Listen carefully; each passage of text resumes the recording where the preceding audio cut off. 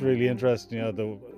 Over all the years, there was 1 year when you had a 46 euro profit out of what was you put through that account, 10.5 million. 10.5 million. I think the overall losses were 1.4, and you could see it. It was very interesting to see it. I was like, oh, geez, there was actually 1 year. No, like I nearly saw it as a badge of honor at that stage. I suppose maybe I was looking at it with different eyes back then, but kind of going, geez, there was actually 1 year I was up.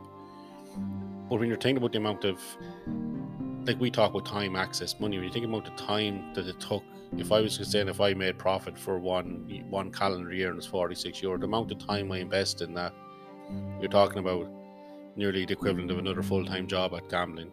That's how much I earned from it. So I suppose when you look at it that way, that is a very for me in recovery, it's a very concrete way of looking at it. The gambling is not an easy way to win money, because even when I felt I was doing it at a level that was okay, but also felt that I was doing it at